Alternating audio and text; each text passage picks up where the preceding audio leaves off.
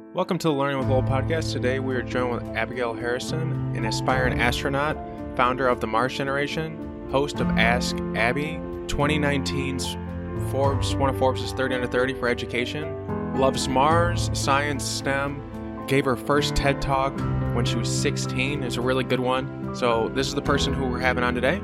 Quick note, remember to check out our YouTube channel where there will be a video version of this, the Patreon page, and our website where there's really interesting content that's going to be coming out for 2019. So let's get into this. No, in a lot of your talks, at least the one that I really enjoyed, and it's an older talk. I think it was one of your first ones at TED Talk. You mentioned a lot of quotes from like Nelson Mandela and other world leaders, and so you're clearly well read. I'm curious, what are some of the recent things you've read that you enjoy? Yeah, no, that is a good one.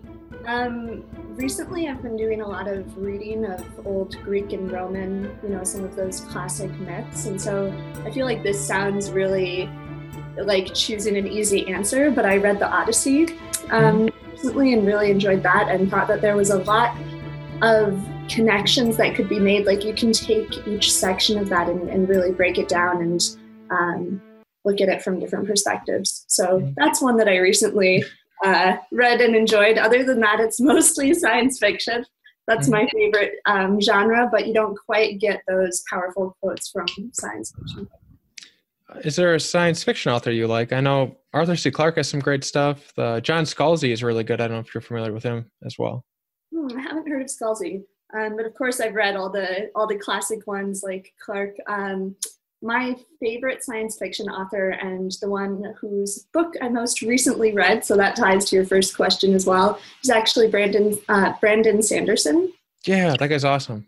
Yeah, he's so great. I will stake my name to the fact that he is the best high fantasy writer of our generation. Did you see that he just wrote a Magic the Gathering book? I don't know if you... No, I didn't. He's been... Like he knows the team, like they are familiar with his work, and they were just like, yeah, do you want to write for us? Like do a little novel. And so he's for anyone who's who are really big nerds about Magic the Gathering, he's written a little one. But his books are fantastic. But I think the most successful one for people who are like, what are these books, and who should I check out? Because I think people are familiar with the Odyssey. I think Mistborn would probably be a pretty accessible one but I don't know. What would you think people should start with? Right. I think that Mistborn is accessible, but it's also part of a series, and so that makes it a little less so. I think that the most successful one for someone who's never read one of his books before and might be a little tentative would be Elantris, which was actually, I want to say, the first book that he wrote in this big Arcanum series that he has going on.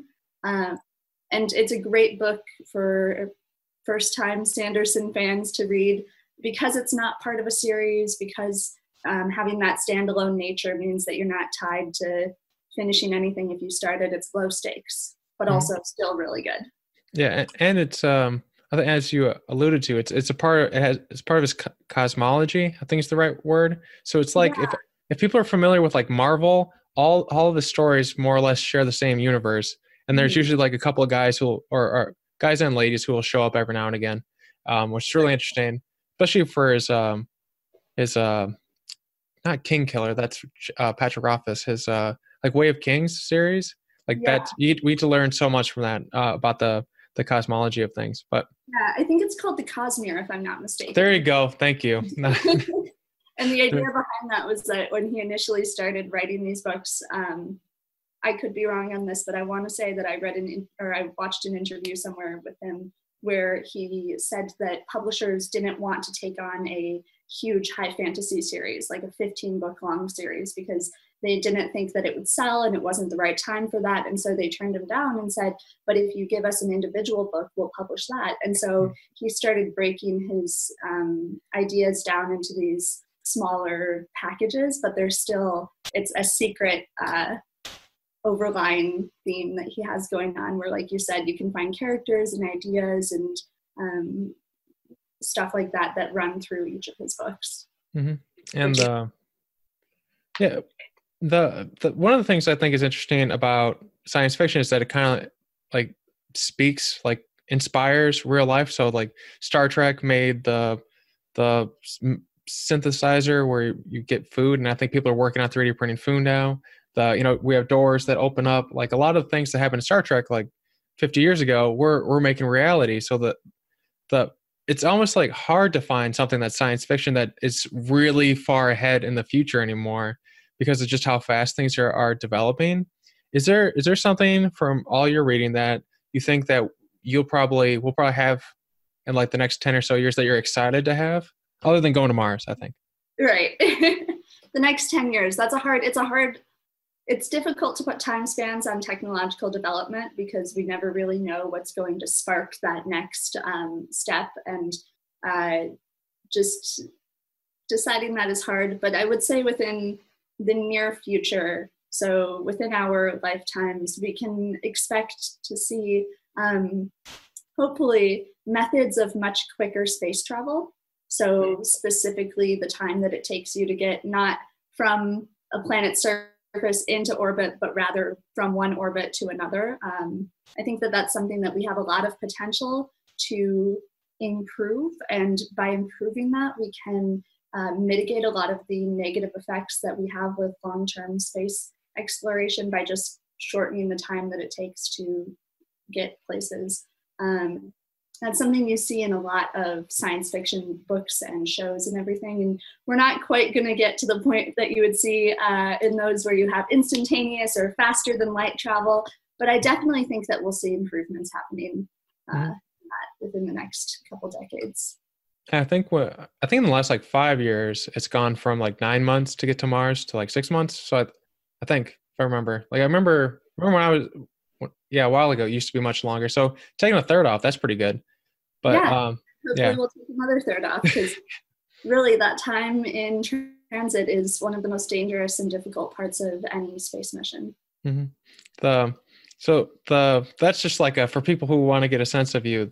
Something that I was really surprised by when I was learning about you before the Forbes 30 Under 30 is that you do a lot of things really well.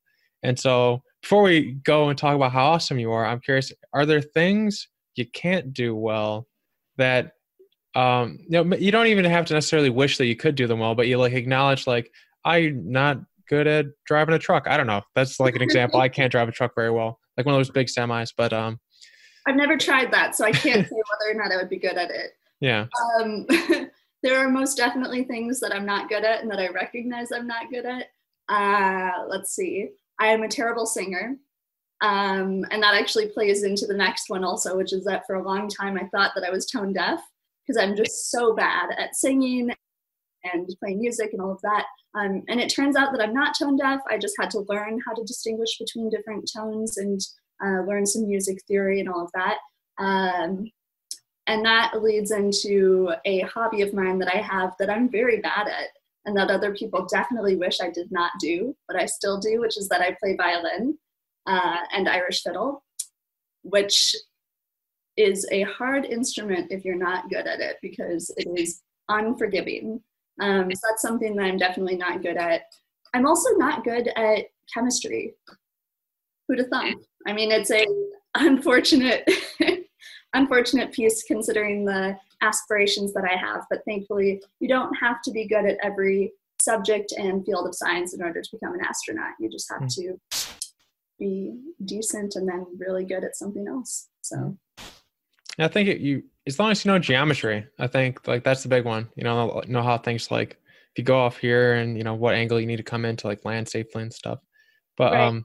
Because no one can be perfect at everything. That's when it comes to academic subjects, it's really difficult to have the same level of innate understanding in every field. Mm-hmm. Chemistry is hard. I think chemistry is like one of those subjects that's kind of like magic, where it's like I always feel a little bit like Arthur C. Clarke's quote that something sufficiently advanced seems like magic, but like the ability to break something down to the smallest parts and we understand that to a great extent. But that I think that's just like crazy. Like, I don't understand it very well. So like I'm sure there's a number of people who don't understand it as well. But one thing I am very curious by, I don't know if you're familiar with Moana, the not TV show, the movie, where the lady like keeps singing, like she goes around the island and she keeps going down into the water. I'll probably explain this more than I need to, but in there, it's hard to, the basic idea is hard to see something every day that something there that draws you to it and then not go and do that thing.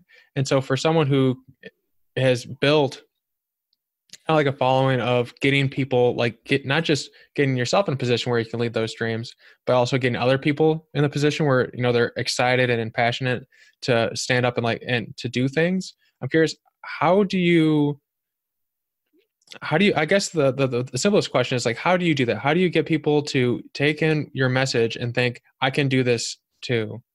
Or like, what are some ways that you found that people really get activated when they hear either a message from you or a message that you're developing with your team? Right. No, that's a great question.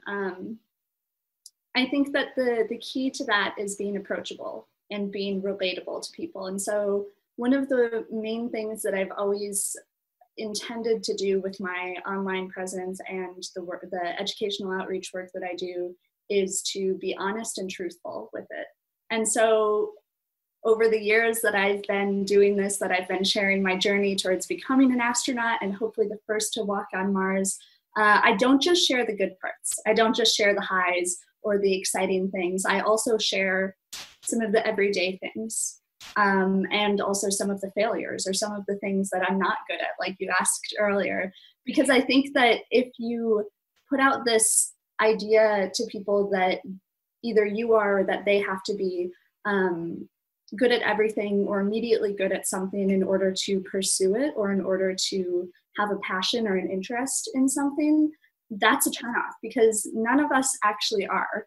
We all have to start somewhere. We all have to work hard in order to build up skills and career paths and to reach goals and dreams that we have. And the quickest way to lose a dream is to not believe in yourself in the first place. So I try and have this very approachable, very visual model out there through my platforms that people can see the whole process of going after a dream, not just the parts that would usually go over well on social media. I think people really like, I don't know, just like thinking about what you said, I think people generally like the coming of age story where the hero, like it sucks, you know, like starts out and it's like kind of like, oh God, you know, I have a dragon or something, like how do I get this dragon to stop eating people or whatever. I don't know if that's a story per se, but I'm sure there's someone who's had a dragon.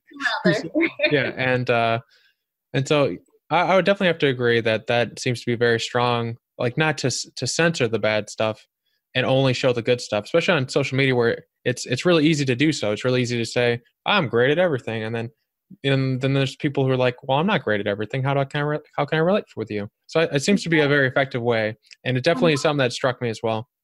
Thank you. Yeah, it's that authenticity that's really important. And I noticed that in a lot of instances over the years, but one that is really easy to convey and understandable is that I get a lot of students, a lot of young people who message me and say things like, maybe their initial message is, I also want to be an astronaut. I love science. I love space, blah, blah, blah, blah, blah. But, and then there's this but, and after it they say, I haven't, insert here, got to space camp. I haven't taken college classes yet. Like all of these things, or I'm not good at math, things like that. And they say, so I can't do it. I have this dream, I want to, it's the same as yours, but I haven't done this, and so I can't accomplish it. And being able to help dispel some of that and to make sure that kids understand that I'm in the same situation that they are, that there are things that I haven't done and that a lot of the things that I have done don't put me in a better position, I guess, to become an astronaut than they are. Because at this point, it really is a level playing ground. And I try and make sure that students understand that, and that until you start getting into having built your actual career, there's things you can do right now that are helpful and that can definitely attribute to that. But it's not a win-all, lose-all situation at this point. So circumstances don't have to be the complete end of this dream. Yeah, and at the same time, I think sometimes when people are hearing someone like you or any of the other guests or seeing any things you're doing, like you didn't just like get in a plane one day and know how to fly it, right? Like it took a lot of time before you could safely get in a plane and take off without having there be a problem. I think sometimes people forget that there's a lot that goes into getting someone somewhere, and we get to see them. Like, I'm sure if you posted like every day, like, hey, learn how to fly, and then you show that one picture, like, hey, wow, I made it. Like, some people might not notice that there was other content that you shared that showed like the struggle, but I mean, it's there, and then they can see it, like, okay, this wasn't inherently easy. So I think it makes it much more relatable, like we're saying, and then it shows that like it's not just like one point of time where like someone's great. And I think people assume, like, I think Elon Musk is like one of those examples where whenever people, most of the time when people talk about him now, they always say like, oh, he's always been great. And it's like, really, no one knew about him for like 10 years. Like he's doing well now. Like his space company is almost, gone out of business a couple of times. And so is Tesla. So it's like, he's not like inherently amazing. Like he works at it, and it took time and in a deliberate way. And same with you. So I think those are like really important things for people starting out. It's like, sure, there's a mountain ahead of you, but it's a mountain that if you take steps every day and you have support and people that inspire you, like, that you can keep in your head and be like, oh, what would Abby do? Or, Abby would say, keep on going or something like that. And actually, I recently learned, I was reading this thing, it's called like 10, 10, 10, 10, 10, where it's like, whenever you make a decision, you think, how would I feel about this in 10 minutes, 10 months, and like 10 years? Yeah, 10, 10, 10, not 4 tens.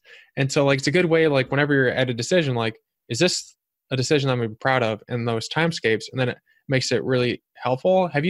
Is that something that you like, is that a concept that you use when you make decisions, or do you have a similar way of like making decisions before you do it?